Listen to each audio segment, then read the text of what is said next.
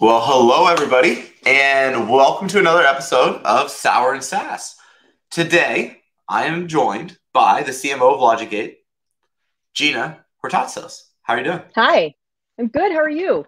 How did I do on the last name, by the way? Was that like A That plus? was A awesome. I was actually wondering if during the pre-call you were going to ask me how to pronounce it because it's been mispronounced 1,000 different ways. Yeah, I played a little game called like see if I can do it right, and then no. I have like my last name is hilarious, so I've kind of figured out last names. I was going to potentially have to do jury duty this week. And they didn't even try. Mhm. They were just like Garrett Meg, yeah.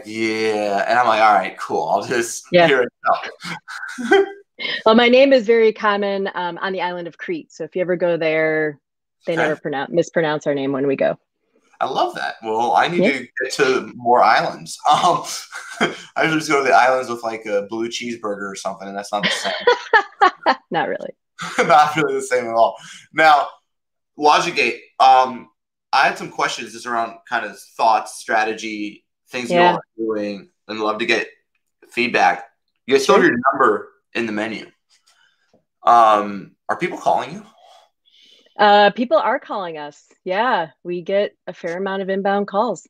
I love it. Buyers are in control, and when they're ready to talk, they want to talk as soon as humanly possible. So either chatbot or calls.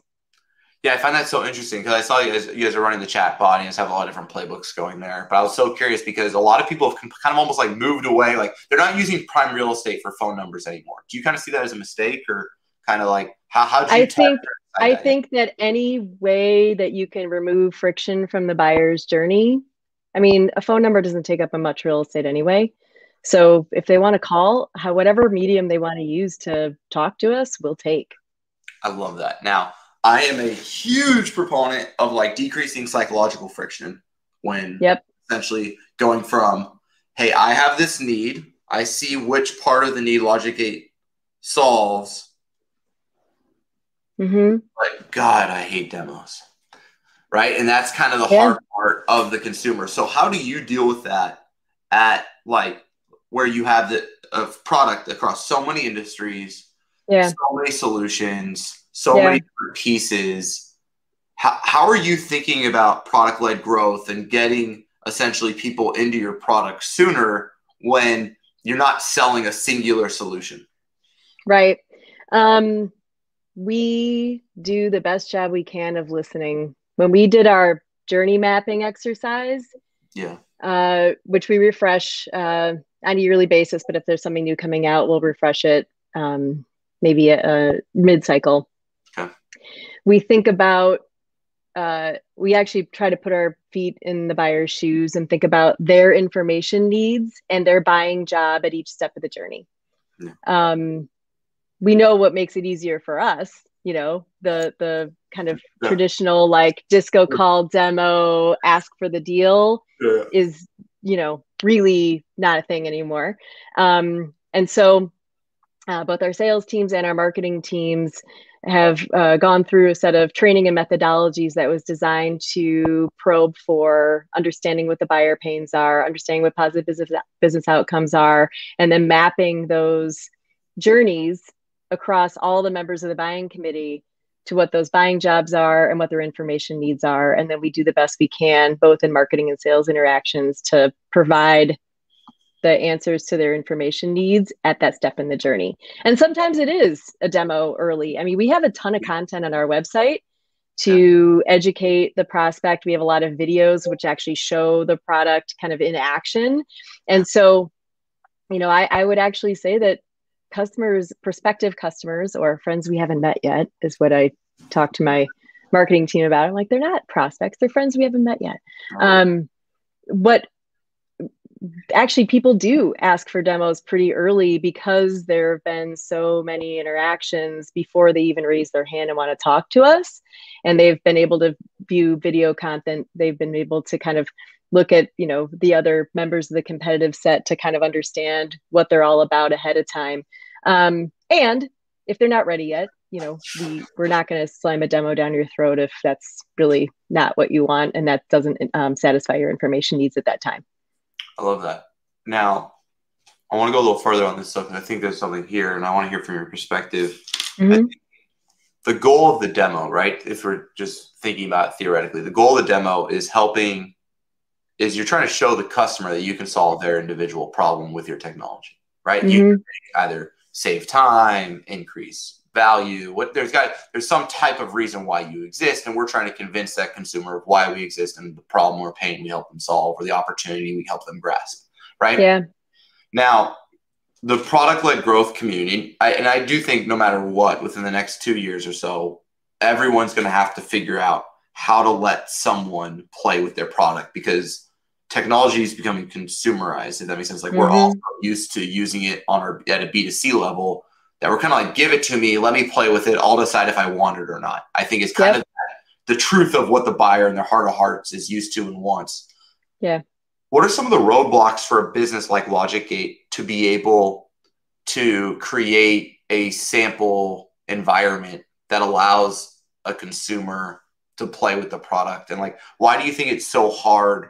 Because it's not just you. It's not like a LogicGate. It's like a whole industry. Like, everyone who's in this B2B, more enterprise, kind of space, no one's able to do this, but everybody's wanting to.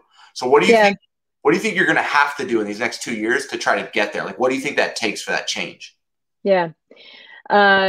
We do offer kick the tire environments. Awesome. We do it within the sales. It's not just anybody can just download a free trial, not currently.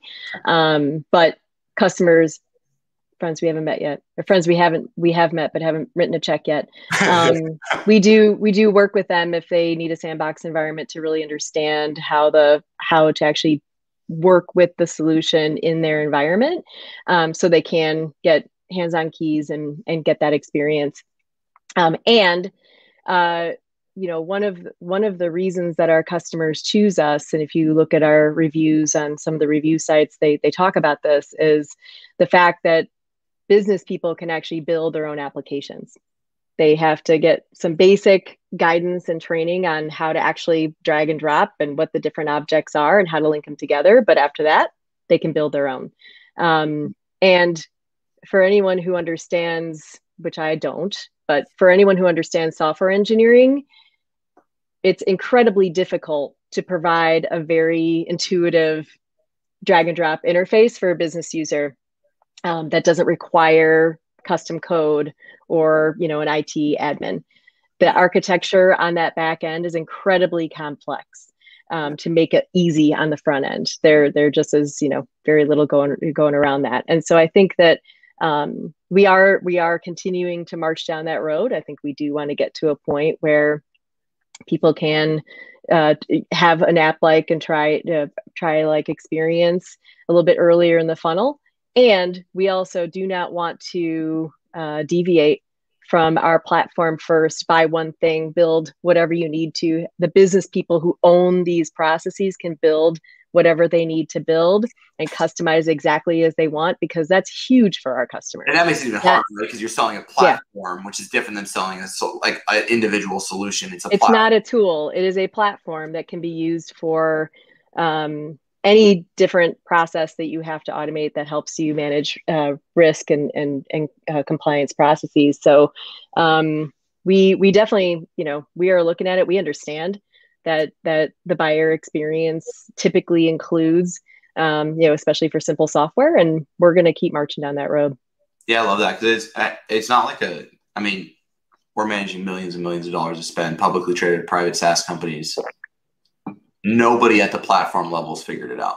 And I am, as an outside consultant, I guess, convinced that the first person in every industry that will win.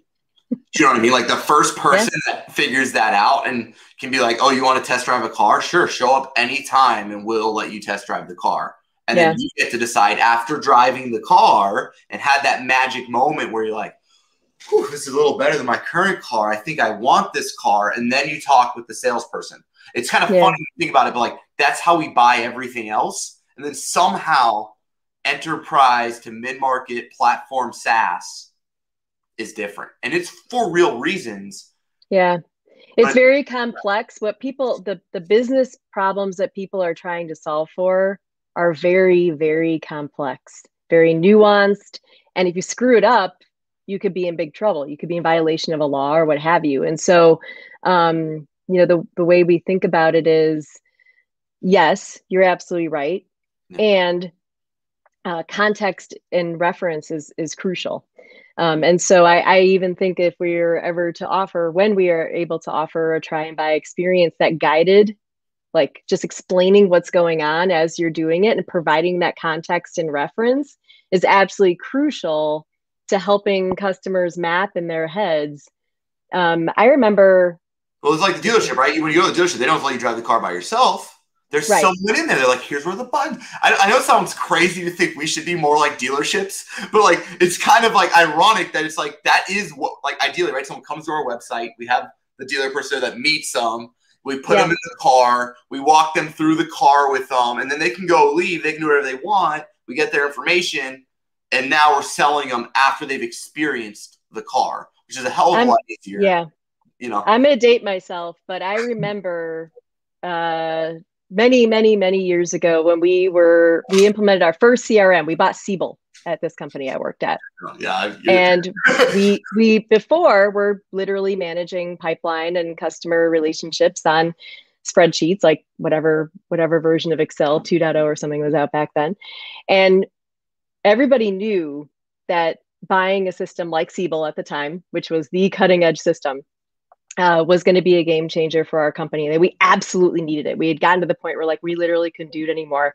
And even then, even with the necessary and powerful and transformational opportunities that inventing, like bringing a system like that would mean to our business and our ability to scale, it was still very difficult, even for those. I mean, we were a software company. We were buying another piece of software. It was so hard to map, like, okay, how is my life going to be different in the day-to-day interaction and how I do my work and how I collaborate with others in this new system versus this old system. And it remains the same for everybody. I mean, every time we sell a piece of software, regardless of whether it's Logic 8 or, I worked at SAP a decade ago, the question is, how do you make sure that your context and reference, even these people are going to go through change.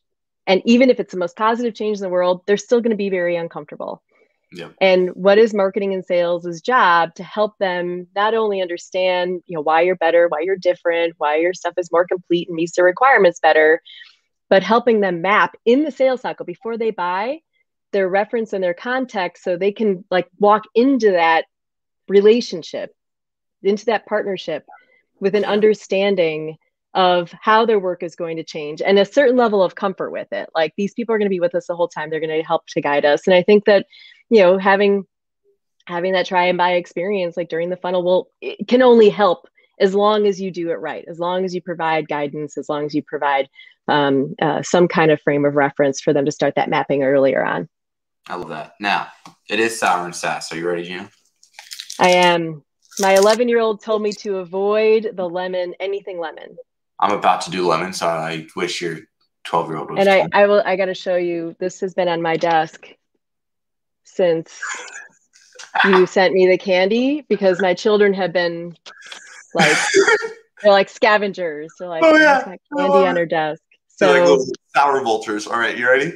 Yeah, I got the Warhead Black Cherry. Oh, I just put mine in. It's terrible. I want to warn you too, Gina. We're going to do two, okay? The second one is worse. It's not even close, by the way. I'm drooling and my jaw hurts. Okay, get ready. You're doing something that we all do. Drool?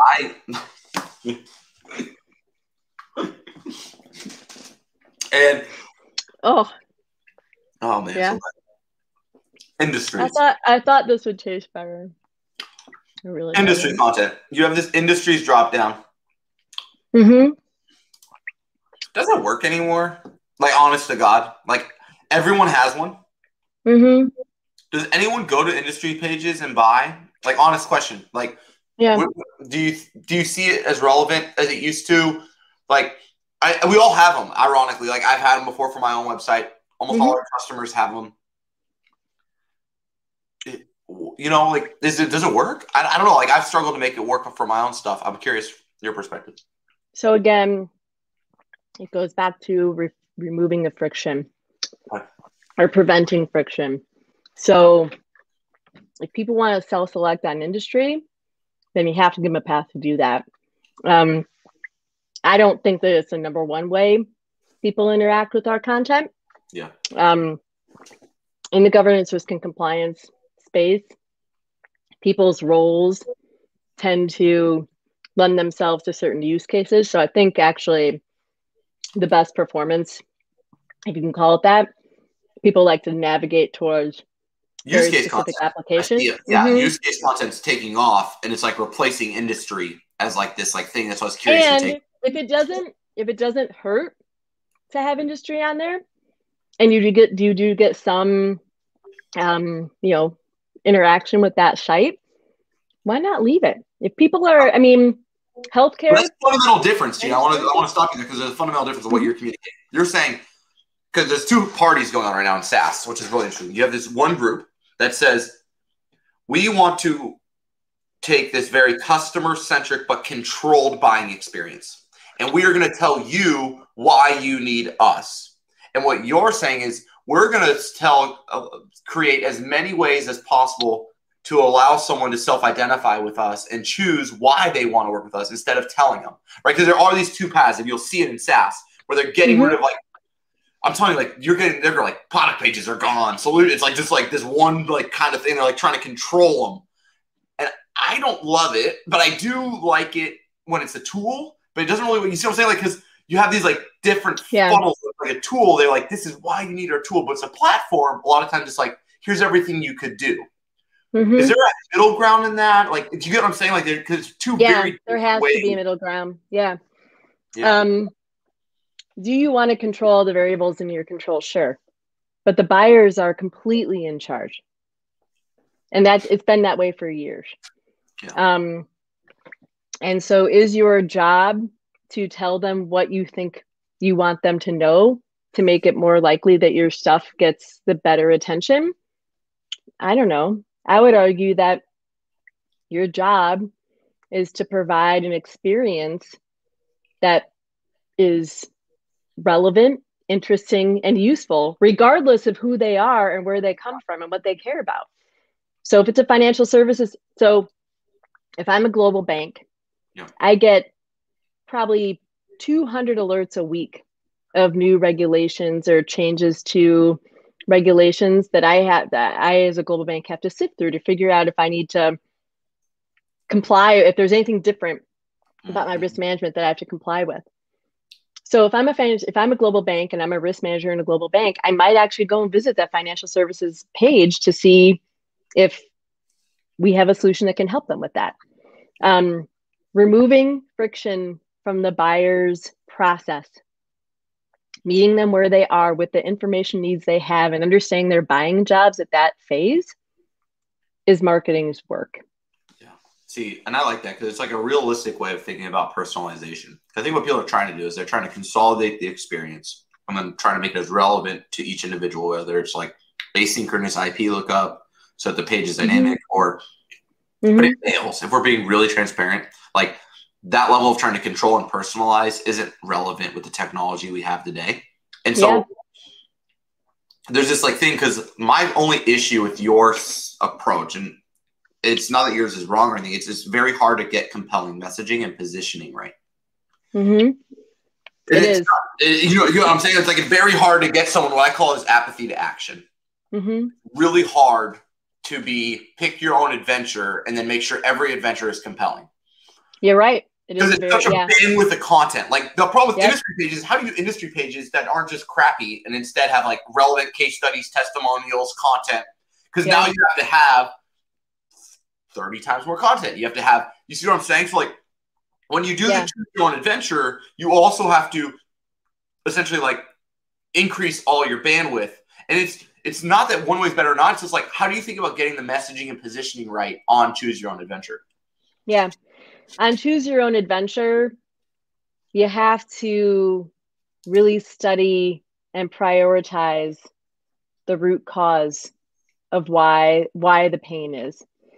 And even though on our website you see many different applications and many different use cases in many different industries. But the root cause is that people whose job it is to manage risk in their companies have the weight of the world on their shoulders. They need to run programs and have systems that supercharge and enable those programs so that they can make sure that they understand what their risk is at any given time and be able to prioritize the actions to mitigate it. That's actually, like, regardless of whether it's incident management or third-party risk or strategic risk, like, what if there's an earthquake where my data center is? What do I have to do to control that? Business continuity, everything through COVID. Yeah. The root pain is I got to have programs and plans to deal with any kind of risk I have. And I need a system to actually supercharge that, because without a system, you can't have everything in one place. You can't see everything, and there's huge risk in that. And so that red thread throughout is, as long as that red thread runs throughout, you can flavor that thread by the different applications, by the different industries, by the different use cases. So really hone it, like, and it takes a lot of conversation with your buyers. It takes a lot of content, right? You have to have enough bandwidth to create the content so that, because like if you make a financial services page, it's not actually good enough to compel someone who like clicked on it. It won't work, right? So we have to like get enough assets, enough content, enough information that when they do choose their adventure, the adventures is awesome. I think that's why people are not like, I think that's why people are consolidating their user information architecture and their flows, because they don't have enough content, if that makes sense. Well, and I think it's also, you know, data can be used for good and data can be used for evil. And I think we have so much data these days. And if you see that one page is not performing, it can go on the hack list because it's like one less thing to maintain. When it's like, they go in their GA, really there's no demo requests coming from industries, and they're like, let's do a gut check and make sure that your root cause of your problem isn't that people aren't interested, it's that you got bad stuff on there. Let's ask your buyers. Let's ask the market. It's very the way of intaking customer and not even non-customer but archetypical buyer feedback. There are a vast amount of ways to do that. I love that. I like to always make the joke of like, did you actually read it? I know it sounds terrible, but as marketers, is like we put all this content on our websites that a lot of times we've never even read. We read it, we're like, oh shoot, I'm not more likely to buy us after reading this than I was before. And then I go read my competitor stuff. I'm like, oh, I'd probably hire them. And if you can stay that honest, that's when the change comes, because you're like, yeah I need to like. And so I always ask people, like, how many people here would actually buy, like, have actually read their content and think it's good? And it's always jokes. Like, everybody starts laughing because a lot of us just put it up, but it's not with our heart or our soul. It's not a creative, like, artistic, like, proud thing. It's like a tactical thing. And the problem is, like, that doesn't work. Do you know what I'm saying? Like, content, because we're supposed to do content, fails so bad. Yeah. And it's hard. It's hard.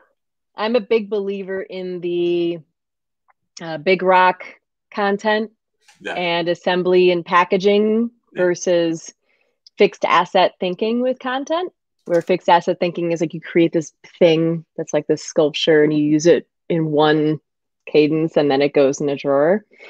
I think a lot of businesses still struggle with that. Oh yeah. And it doesn't scale. And so, but the really important success factor in a big rock atomization model is make sure that it's the right rock and that actually reflects what the buyer cares about. What the buyer cares about, because if you miss the big one, then you're pretty much screwed for the rest of the content that you produce off of that big rock. 1,000%. Now I have one last question, but before, are you ready? Wait, so I still have the other one in my mouth. What am I supposed to do? It's like, should I spit it out and then like open the next one? I guess that's one. Because it actually tastes good now. Yeah, I know. That's the problem. It gets the good. Yeah. At the end, you get the sugar, right? And it's like, oh, this is not bad. Yeah. Hold on. Hold on. Okay. Love it. That's a pro move.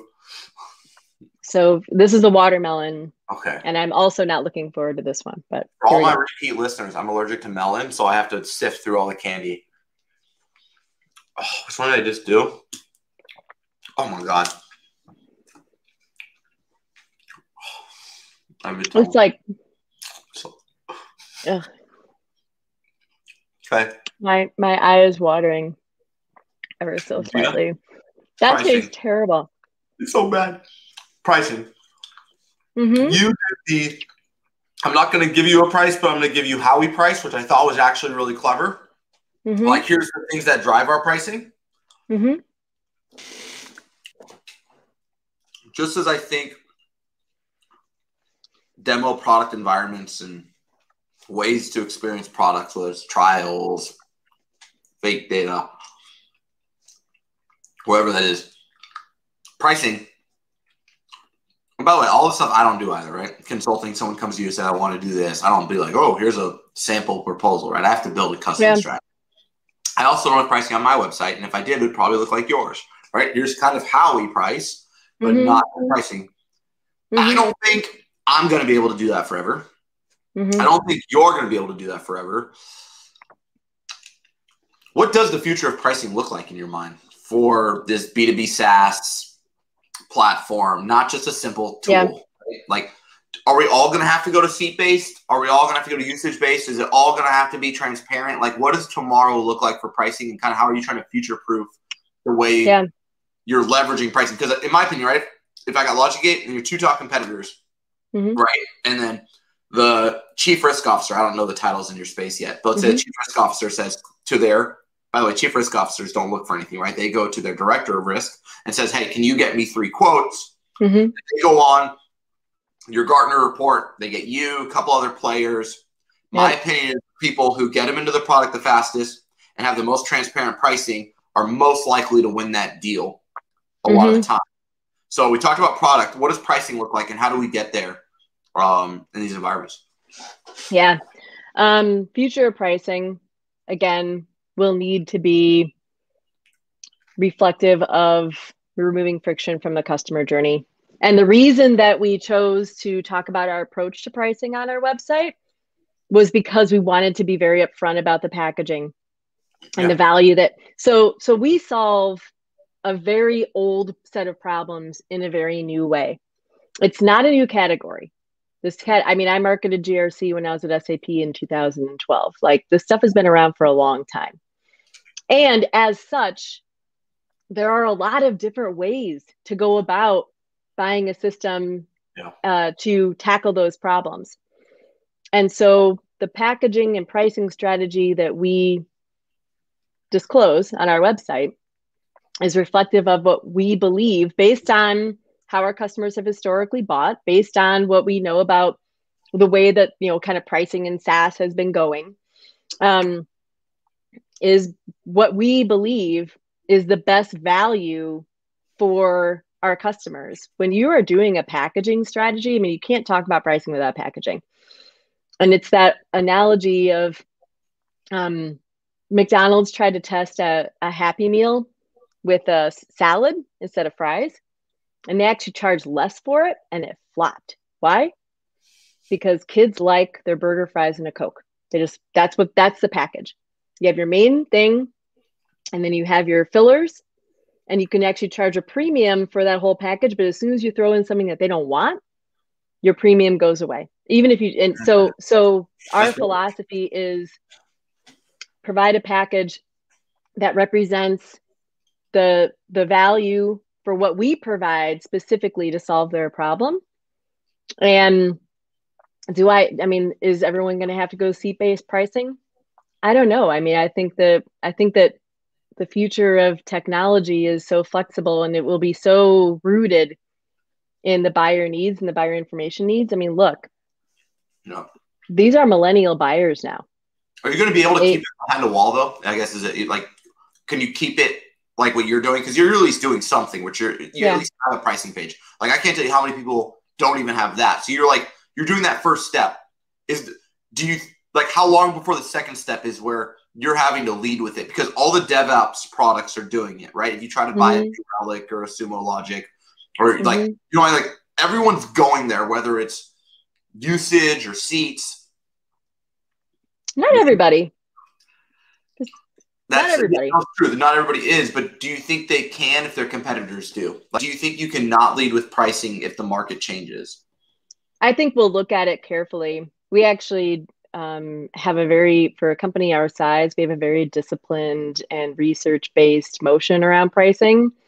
And we have a quarterly sync. We have a yearly, like, real intentional effort around making sure that we are continuing to package properly and price properly. Yeah. And so my answer to your question is not sure yet, but we'll be ready if that is the pivot that we need to make to provide the value that our buyers expect and provide the transparency that our buyers expect. Yeah, it's so hard. It is. It's like, because the hardest part is being the first mover, because you have to, because it's not that the current way is broken, right? So you have to be literally willing to fall on your face. But I feel like the person who can move first in the platform space around product and in the platform space around pricing, everyone's going to have to try to catch up. And I feel like there's a true first mover advantage there. And that's why I want to ask this question, because it's something that it keeps staying in my mind, because I'm thinking about acquisition, right? Like, the reason this is so important is, okay, your paid media campaigns, right? They're all based on auctions. And so what happens is every time a net new competitor moves into this space, it increases your CPC by a greater percentage than you can raise your price, creating diminishing marginal returns on your gross margin. And so theoretically, what we need to be able to do as marketers is figure out leverage on activation. In other words, not leverage on acquisition, but leverage on activation. And so to me, the most leverage we can get is not through, A/B tests and clicks, studies and messaging, but instead through product and pricing differentiation. In other words, like material differences between our product and the others. But it's so hard to get there, if that makes sense. It is hard to get there, and it varies by industry. Exactly. So if we start hearing that pricing differentiation is a needle mover beyond the usual, like, discounts and my budget is this, make it work, then we will, you got to listen.